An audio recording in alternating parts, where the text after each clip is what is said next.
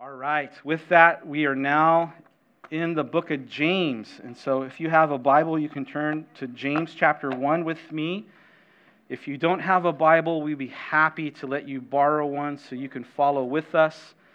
Although I'm not, we've been just kind of chipping away at this great letter that James has written. So we're looking at verses 9 through 11 this morning, 3 verses. I entitled our message, Our Wealth and Worth. And we're going to look at it through the lens of Scripture of what God has to say about our wealth and worth in James chapter 1. Everyone there? You guys good? All right.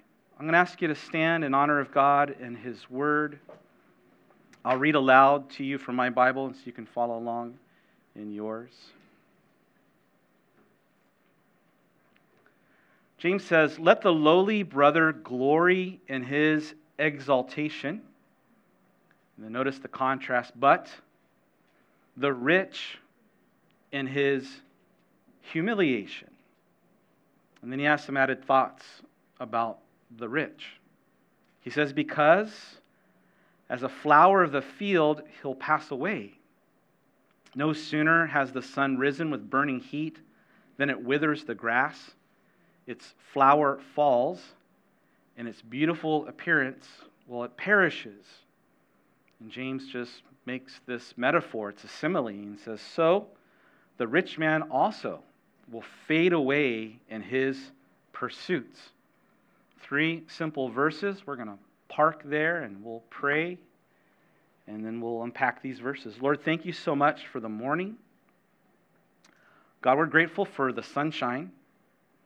We're grateful for the rain too. We know that, as we prayed before, the farmers need it, the crops need it. It's how the fruits and vegetables and flowers and just water to drink and provides a cleansing of your creation. Lord, we're grateful for the rain. We're also grateful for the sun and opportunities like today just to be outside and to enjoy your creation.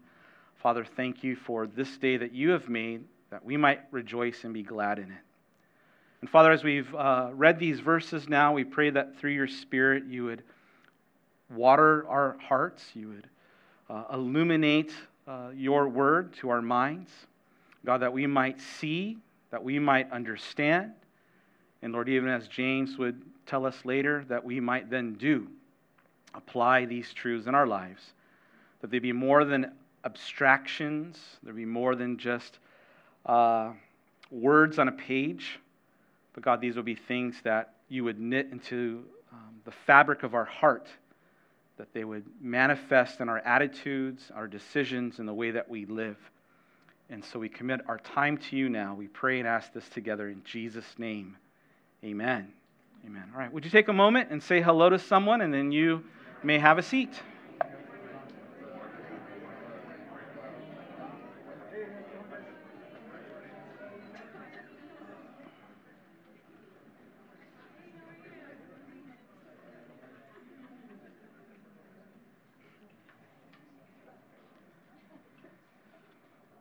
So when I was a much younger man, really before I came to know the Lord, one of my life's rules, if you can call it that, was I really try to avoid talking to anybody, especially friends and especially family, I didn't want to talk to them about money, I didn't want to talk to them about politics, and I didn't want to talk to them about religion. Those are kind of the 3 general categories that I would try to avoid at all costs, because I found, and maybe you have too, that it's usually one of those things that can elicit some pretty strong opinions from people, and often along with those strong opinions are strong emotions, and people can get pretty charged in those particular areas.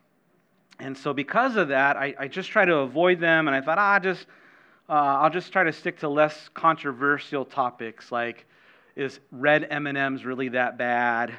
Or if you sit too close to a screen, does it really hurt your eyes? Just more innocuous things. And even in my day, like the debate if Pokemon cards were evil, if they're the devil or not, that kind of a thing. Like, let me just stay in these circles.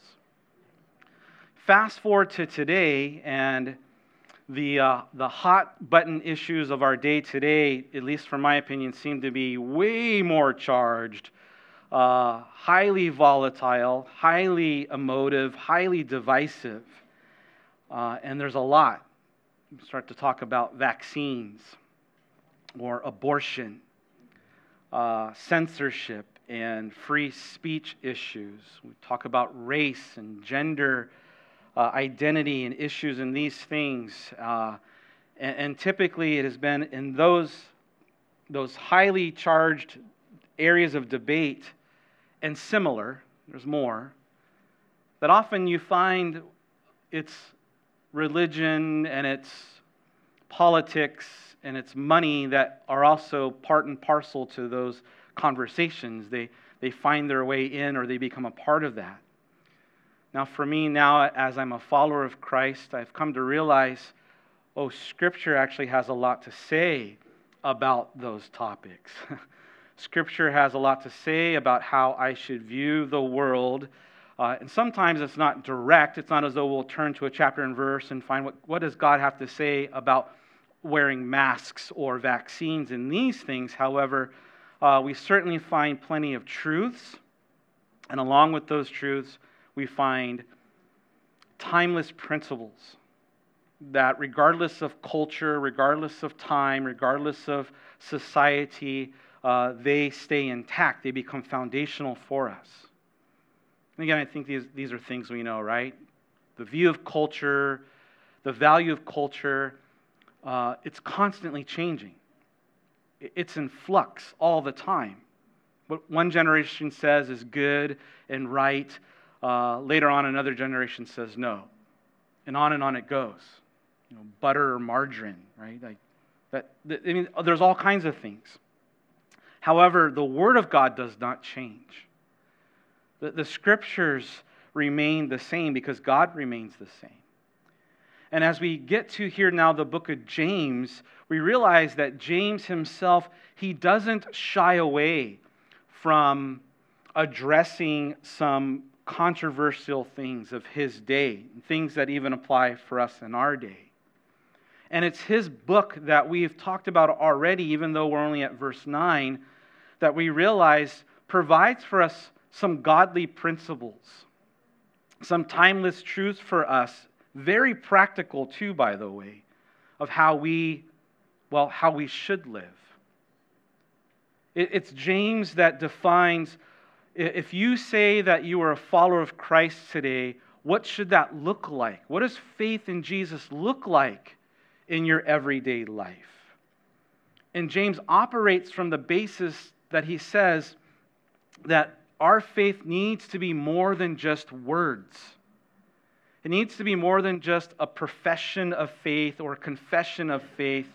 There needs to be some action of faith. There needs to be some attitude of faith. That there should be an equal sign between what we say and what we do.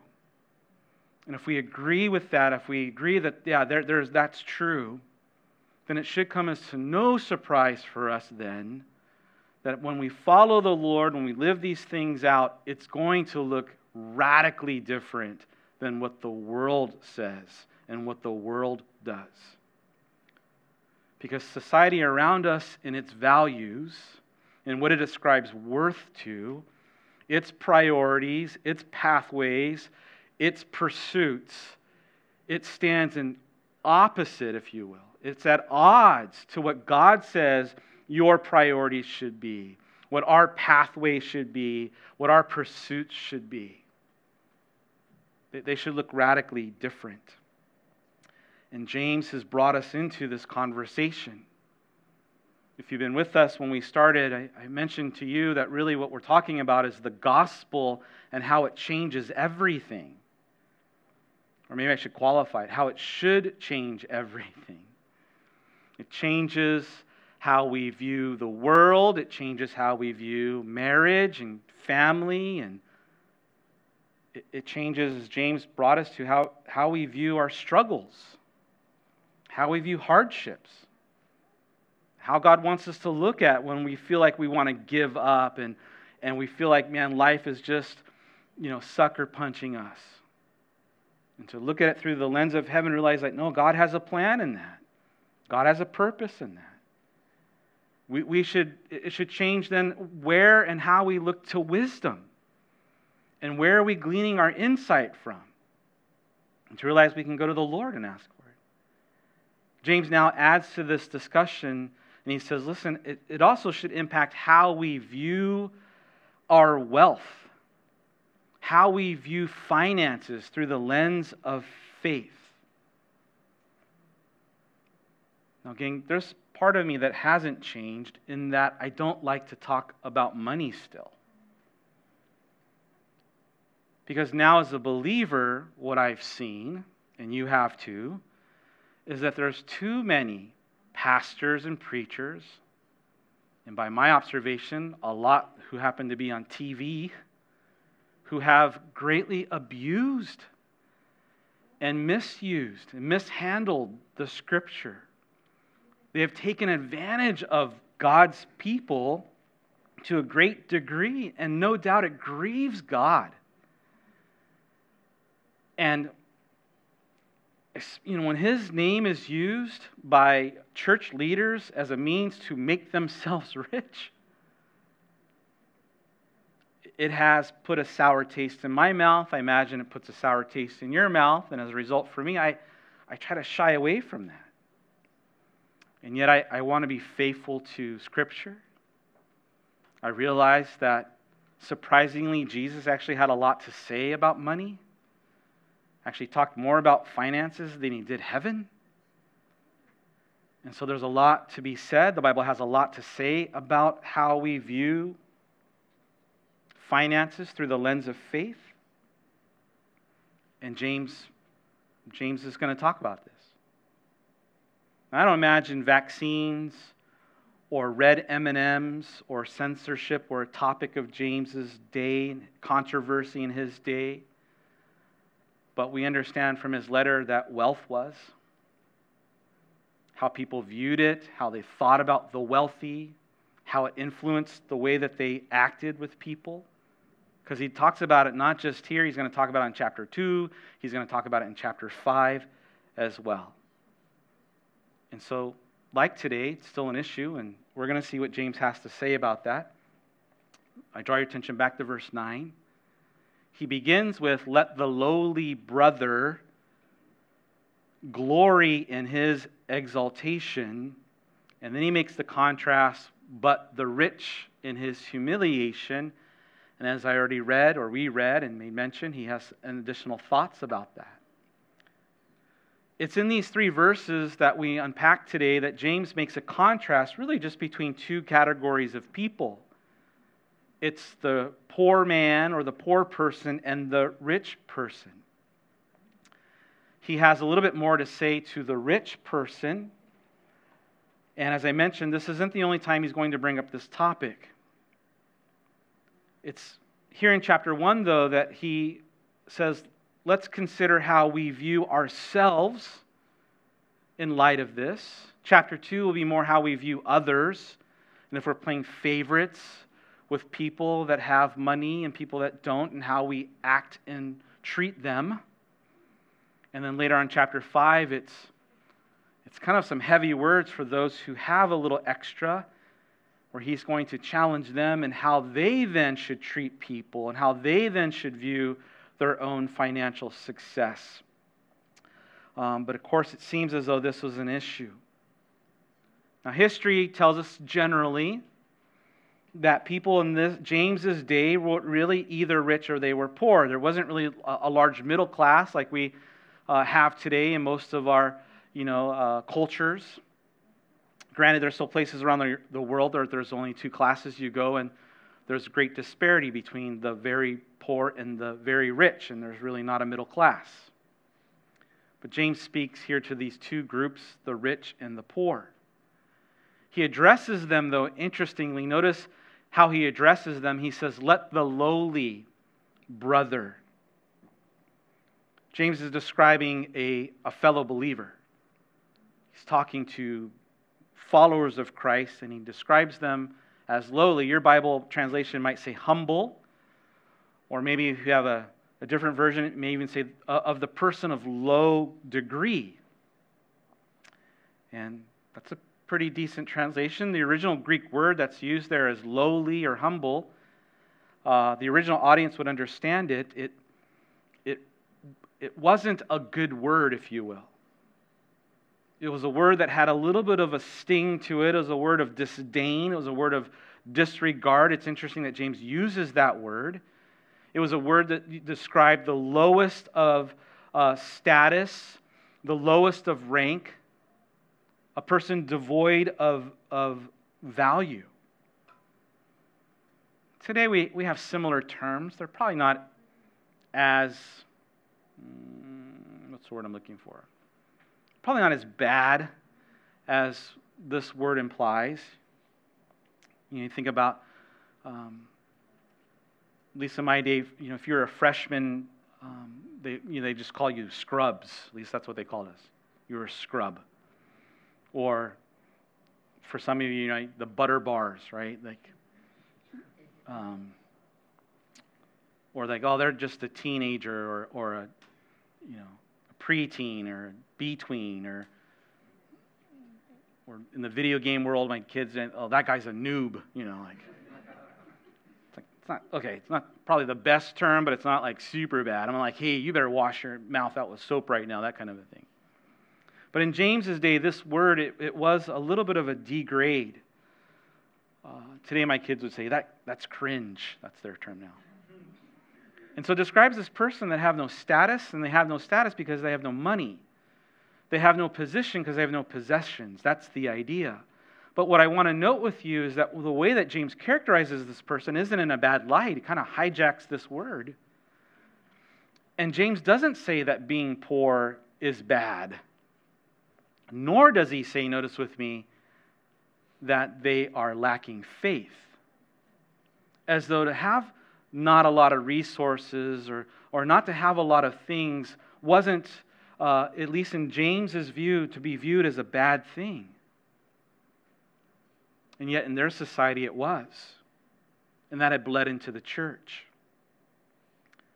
In fact, that still happens sometimes. I dare say that there's been a lot of damage and harm caused by a perversion of the gospel that's often under the umbrella of what's called the prosperity gospel, where you have churches and pastors and teachers who put forth what I believe is a false doctrine to say, if you really love God and if God really loved you, then you're going to be healthy and you're going to be wealthy. And I would submit to you that's not biblical at all.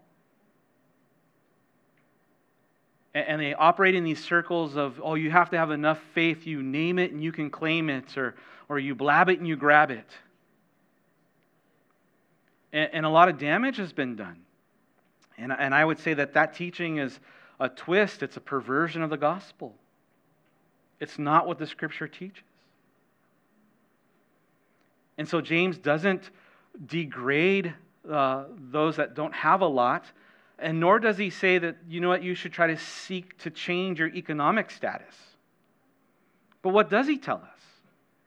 He says, listen, the lowly person, that person has that low status because they don't have a lot of things, they can actually rejoice. They can glory in their exaltation and their being lifted up.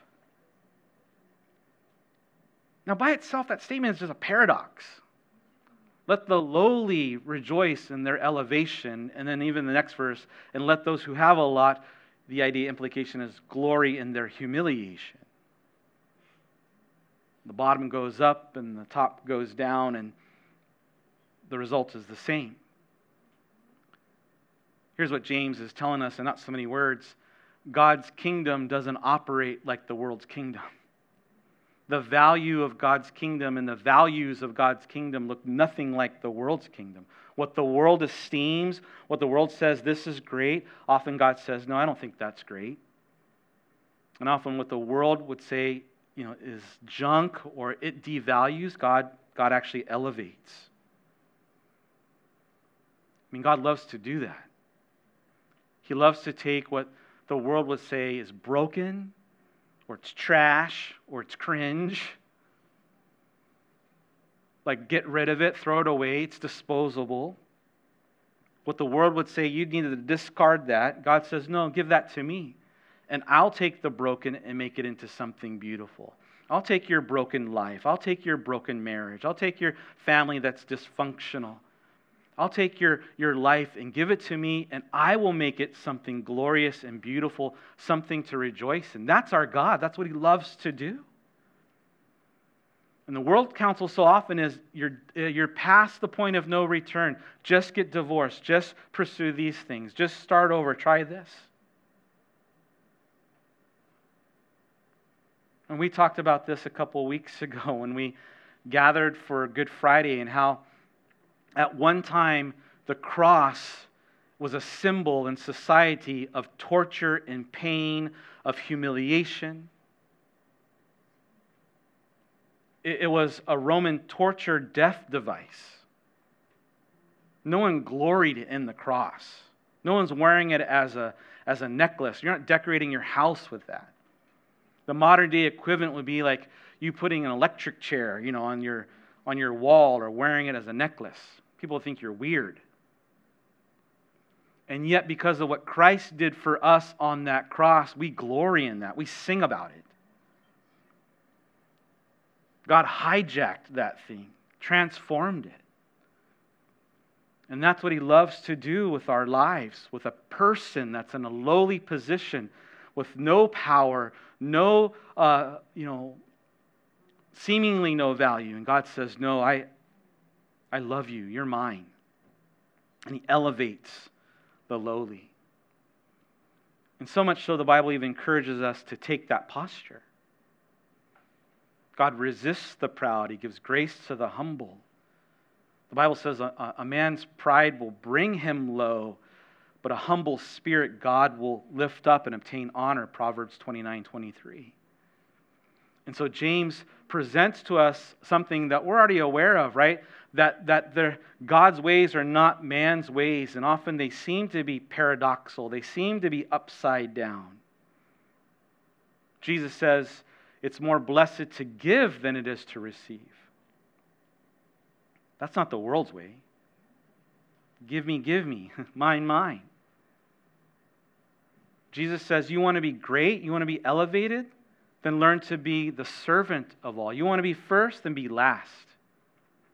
It's a completely different paradigm for us as believers and followers of Christ. And James brings us into that. The humble, the poor, the person that doesn't have a lot, guess what? You can rejoice. You can glory in your exaltation. Now, what does it mean to glory then in his exaltation? It doesn't mean to be boastful or prideful. It's not like, all right, hey, why don't you walk around poor and proud t-shirts? That's not the idea. The context of it is to have a joyful confidence, to know that your station in life, that your worth, your value isn't defined by the world's standards. See, society then, as society does today, often esteems the rich, gives accolade and attention to the financially successful, the Forbes 500, CEOs and self-made millionaires and billionaires. They become celebrity. It's the wealthy that often have influence. It's the wealthy that often then find themselves with a platform and privilege and sadly operate on a whole different set of rules. And it's society around us, right? The world esteems that, glorifies that. And we tend to look up to people like Elon Musk and Jeff Bezos, or here in Japan, Masayoshi Son is the CEO of SoftBank, Japan's wealthiest billionaire. And yet in God's kingdom, a person's wealth, a person's worth, it is appraised by a completely different set of criteria. And so, gang, maybe it's just a reminder for us. Maybe it's not so much of an insight for you, but just a confirmation for you, a reminder for us, Christianity 101, to know that your worth, right, your true worth, it is not defined by the finances that you have or do not have. Your worth is defined by faith in Jesus Christ. That's how God defines you. It's us. If you're like me, though, it's us that falls into the trap to think somehow my value is attached by the number of things that I own, whether I have a house or not, the type of car that I drive, how many bedrooms I have, or the shoes that I wear. Right? It's us that often defines our life by these things. Your job title, how big your paycheck is or maybe isn't. Although I love living here in Japan and getting paid in yen, because I just tell you, I got a 6-figure income. It's all it's yen, but you know. But why do we do that? Because we adopt the world's values. That's why. We're tempted to define our life as the world defines lives. And so we then shouldn't be surprised. And when we begin to do that, what happens? It influences our pursuits. It influences our priorities. We fall into this trap of then acquiring and getting more and better and bigger and more stuff. Sometimes we have so much stuff we just need more garages or more storage. And sadly, that bleeds into the church, even where churches begin to then esteem themselves or value themselves in terms of the size of their building or in terms of material things. Okay, stuff has a place. It just shouldn't be the priority of our pursuits. See, your worth and my worth, it comes from how God appraises you, not how the world appraises you. And how does God appraise you? You ever see those TV shows? They used to be more popular maybe a couple of years ago, like what's the one called? Antique Roadshow, is that one? You like that one, Michael? That's my show. Or those, the pawn shop ones, right, where people will bring stuff. You know, it was kind of fun to watch, right? Sometimes people they think they have something of value, right? They'll argue with the person, no, this is, and they're like, no, I'll give you $1, you know. But what's fun often is when someone brings something and they really know what they have. Like, this thing was laying around, I got it from grandma, or I found it in the attic. And the person's like, oh, this is, that thing's worth so much. And they're like, what? It's kind of fun. But what determines the worth of that? Like, who says so, right? Well, worth often is just defined by what a person's willing to pay for it, essentially. And so, who defines our worth then? Well, God does. And then how does God appraise you? What was God willing to pay for you? Maybe we'll phrase it that way. So the Bible says that God so loved the world. God so loved you that He loved you enough that He gave His Son, sacrificed His Son for you. That's how much you are worth to the Lord. If you've been in church with me for a while, you've heard me say before, kind of tongue-in-cheek, I love you guys. I'm blessed for our church. I feel like I have the greatest job on planet Earth. I got to teach last week for a group of pastors at a church planting, and I introduced myself as pastor of the world's greatest church. But as much as I love you and I appreciate you, there's no way in the world I would sacrifice my kid for you. Right? I'd be like, I'll see you in heaven. I love you, but I don't. Maybe on certain days, if anyways. But yet, you realize, that's how much the Lord loves you. I mean, that's how much God thinks of you. The Bible even says, while we're yet sinners, while we're unworthy, unlovable, we don't want anything to do with God. I don't think we fathom the enormity of that, the reality of that statement. Yet, that's your worth. And so we have then to resist, if you will. We have to jettison away when the world wants to define us by its standards. You are worthy because God says you're worthy. He gave His Son for you. And nobody has the right then to say to you, you are unworthy, that you have no value. And can I say this in love? You don't even have the right to say of yourself, I'm unworthy. King, we have to resist. Do not define the value of your life by the world's standards, and certainly do not define it by things. The lack of things or the abundance of things. In fact, that's what Jesus tells us. In Luke chapter 12, verse 15, he says, hey, guard your heart, especially against greed and the pursuit of things, because your life isn't defined by the abundance of stuff.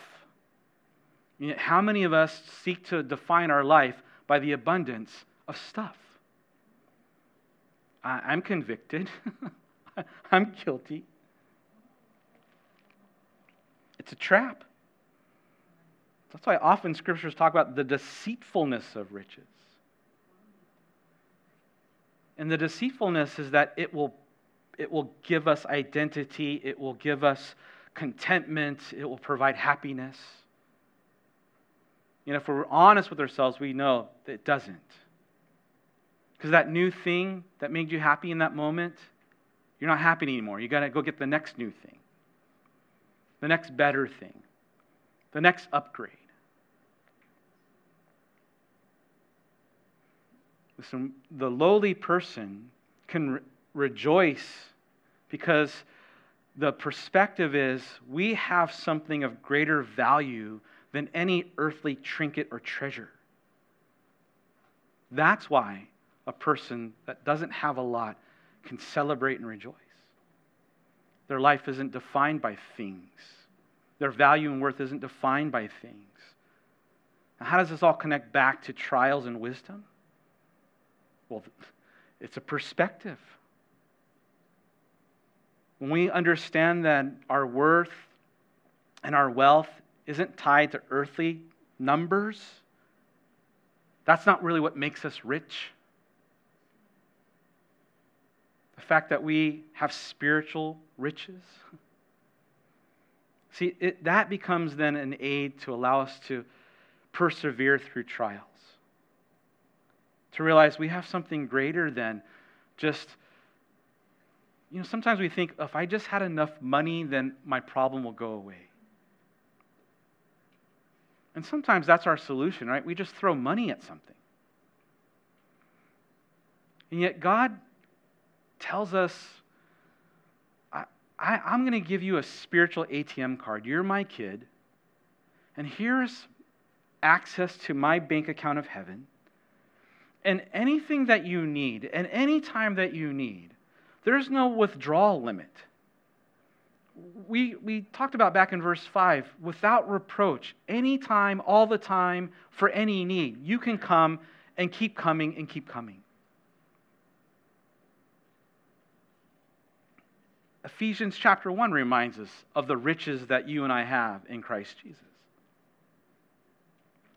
And so often, though, if you're like me, I turn quickly to the credit card, or I turn quickly to my own devices and my own wisdom. And so to realize, I may not have a lot earthly speaking, but I am rich heavenly speaking. And all that I need, God says He'll provide. And so James begins then with that person, says, listen, you can have a perspective of what you really have and celebrate, rejoice in that. And then the converse of that, the opposite, he says, but the rich person, the implication is you can also glory, but guess what? You glory in your humiliation. Now notice with me, James doesn't call this person brother, the lowly brother and the rich brother. And because of that, there are some who think, he's not talking about the believer then. He's making a contrast between a humble believer and a wealthy unbeliever. Maybe. at least for today for me, I disagree. I think James is addressing both believers in both circumstances. The rich believer, the poor believer. He just happens to address those with a lot that their source of glorying isn't the same as the person that doesn't have a lot. But the lens is the same. It's still the perspective of faith. It's still the power of the gospel. It just manifests differently. To the person that doesn't have a lot, we can look at it through the eyes of faith and realize, oh, I have a lot because I belong to the Lord. And the currency of my faith isn't defined just by the currency of the world. And for the person who does have a lot, and by the way, arguably, that's all of us compared to the world standards, right? If you have 100 yen in your pocket or in a bank account, we're the rich. If you turned on your water today and it came out clean, and you can have hot water, and you had to decide on what clothes you're going to wear or even what shoes you're going to put on, we are rich compared to the rest of the world.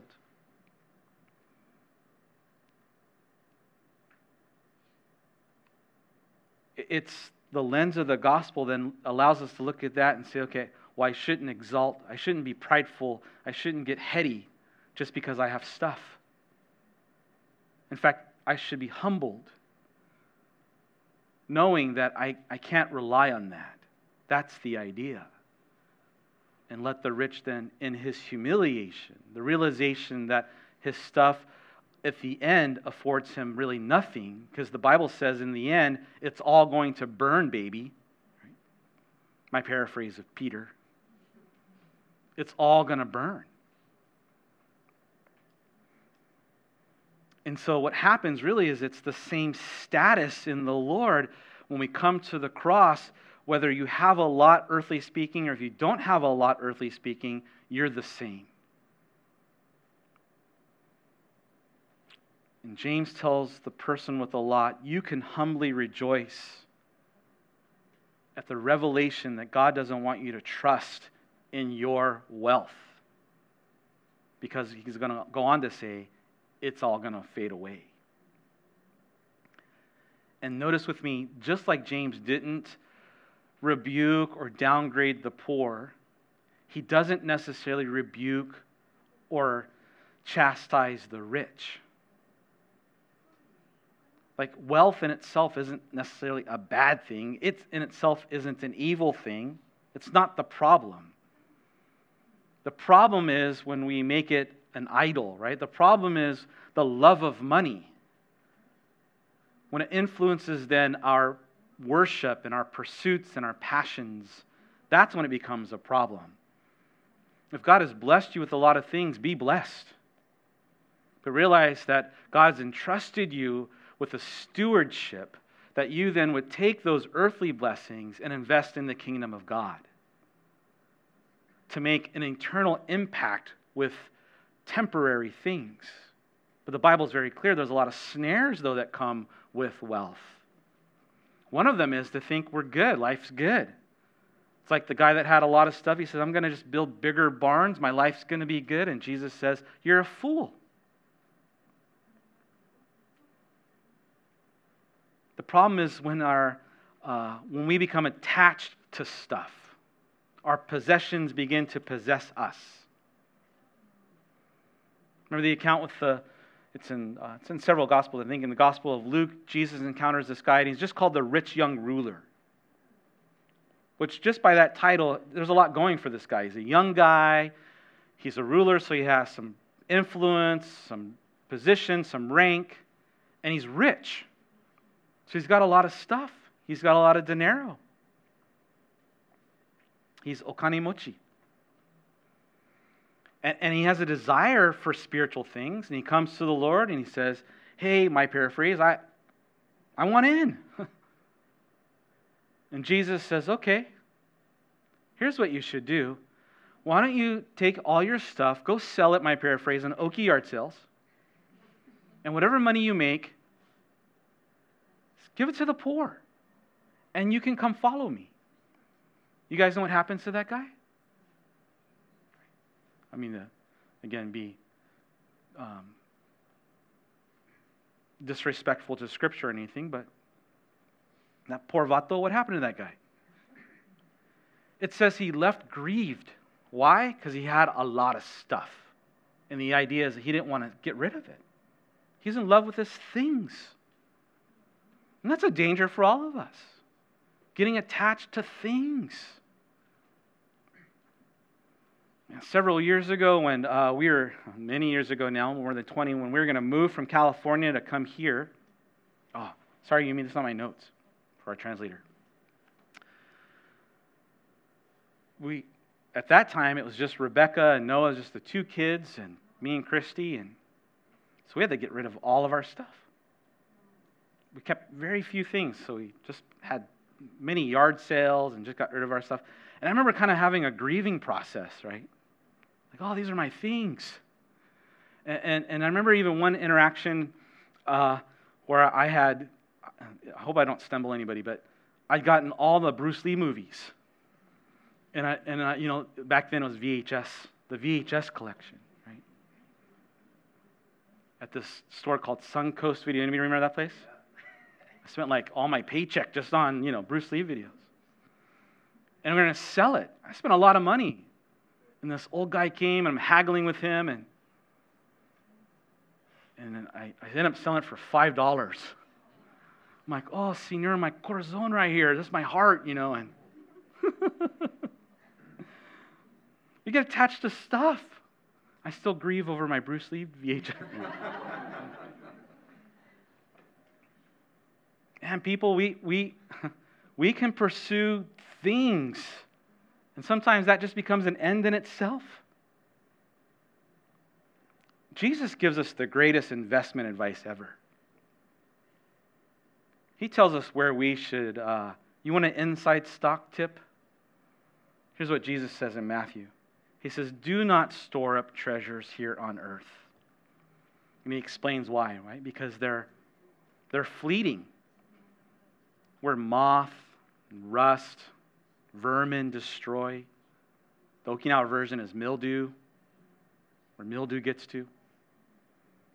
Where thieves break in, they steal your car from the gym. He says, but store up yourselves treasures in heaven, where moth and rust and mildew they can't get to, and thieves can't break in and steal. For where your treasure is, that's where your heart's going to be. Matthew 6:19 through 21. It's when we come to realize our spiritual wealth and our spiritual worth, it is a far greater value than what this world gives to us. And it's permanent. Because everything around us and what we have, it is perishable. It's perishable. And sometimes we have the wrong priority. And so it's Scripture that reminds us, invest in the bank of heaven. Invest in spiritual stock that will pay back great dividends for you. And that's really James' point. The rich, the person with a lot, they can rejoice to realize God's shown them that they shouldn't trust in their riches. And he explains why. Because it's all going to go away. And he gives this illustration of flowers, just like the flower that fades. And then he talks about how, when the rain comes and there's this grass in the field, and all of a sudden here comes the sun, and it burns it all up, and then guess what? It's all gone. He says, and so the rich man in all his pursuits. Now that example is true for all of us, whether you're rich or poor.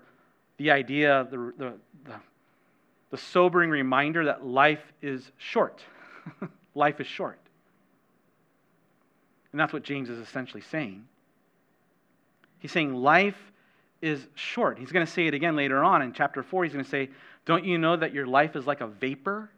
It's like the morning mist that it's there, but by the afternoon it's gone. And sometimes we're reminded of that in a more sobering ways. We have friends and family, right? People who cancer or an accident, and all of a sudden that they're here one day and they're not here the next day. And we're reminded of that reality that life is a gift.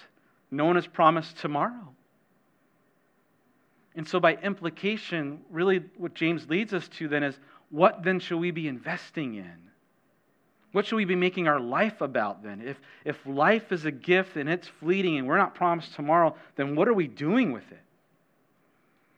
And it's a very vivid picture that he provides that the people in Israel, they understand, because in that region, it's very dry, you guys know. And there are times where they get rain, and when it rains, this wispy grass grows up pretty quick. But then all of a sudden, here comes the sun, and the sun's pretty brutal there. And then the grass gets dried, and there's this dry wind that comes through. Seasonally, it actually has a name. It's called the Simum. Anybody ever live in Southern Cal? The Santa Anas or El Nino, right? It's Spanish for the Nino. Thanks. Sorry. What is James telling us? It's a picture of a life that's dependent upon earthly riches, and it's a foolish thing. The person who puts their trust in material wealth, in trusting those things, it can be snatched away, lost at any moment. See, it's wisdom then for us to have this perspective and then to know, okay, what should be our pursuit? Paul tells young Timothy, I want you to tell the people in church who have a lot of money, address the rich, and gang, arguably that could be us. And here's what Paul tells Timothy. Tell them not to be conceited and not to put their hope in the uncertainty and the deceitfulness of riches, but rather to rely fully upon God, who richly supplies all things for us to enjoy. I think sometimes we read or hear these terms and we think about the Elon Musks and the Jeff Bezos and the Masayoshi sons. But I dare say the application is for us. You have a TV, you have a gadget. This morning you had clothes in your closet that you try to decide on what to wear along with your shoes. James 1:9 through 11 is for all of us. All right, we can glory in the fact that God allows us to see the vanity and the what's the word I'm looking for? The frailty of just the things of this world. The temperance of it. The fleeting of it. That we can glory in the fact that God allows us to see that the essence then of our true worth and value is not defined by those things, but it's defined by the fact that God loves you. That you have a spiritual ATM card. That we have riches in Christ Jesus that are of greater value than what the world offers. Jeremiah says, don't let the wise man glory in his wisdom. Don't let the mighty man boast of his strength. Don't let the rich person glory in their riches. But you want to boast, you want to be content, you want to be excited about something, be excited that you know God. See, we can glory in the fact that we know the Lord and that we have an eternal inheritance that will never fade away. Rust and moth and mold and no thief at 5 o'clock in the morning will take away from you. Amen? Father, we thank you for your word, these 3 little verses that are just full of its own version of riches. The richness of your truth, the richness of your grace, the richness, Lord, of perspective of how much you love us. God, sometimes we can think so much lower of ourselves than even you think. And then we try to make up for that void by performance, by acquisition, by getting more things as though that's going to make us more important or happier. Lord, forgive us for for falling into that trap and that pursuit. Lord, later on we're going to be encouraged to know that contentment in you is great gain. That it's not the world's goods that make us godly. It's not the world's wealth that provides our worth. Lord, help us to pursue the things of you. Lord, help us, those who have a little extra, Lord, that we might be obedient to what you want us to do with what you've provided, to invest in the kingdom of God, to make deposits in the bank of heaven, to store our treasures there with the promise of a great return. Lord, we thank you that your ways are not the world's ways. And God, if we need to course correct today, I pray you'd help us to be obedient to that. We love you and we praise you and we thank you for your grace and goodness. In Jesus' name, amen. Amen. All right, church.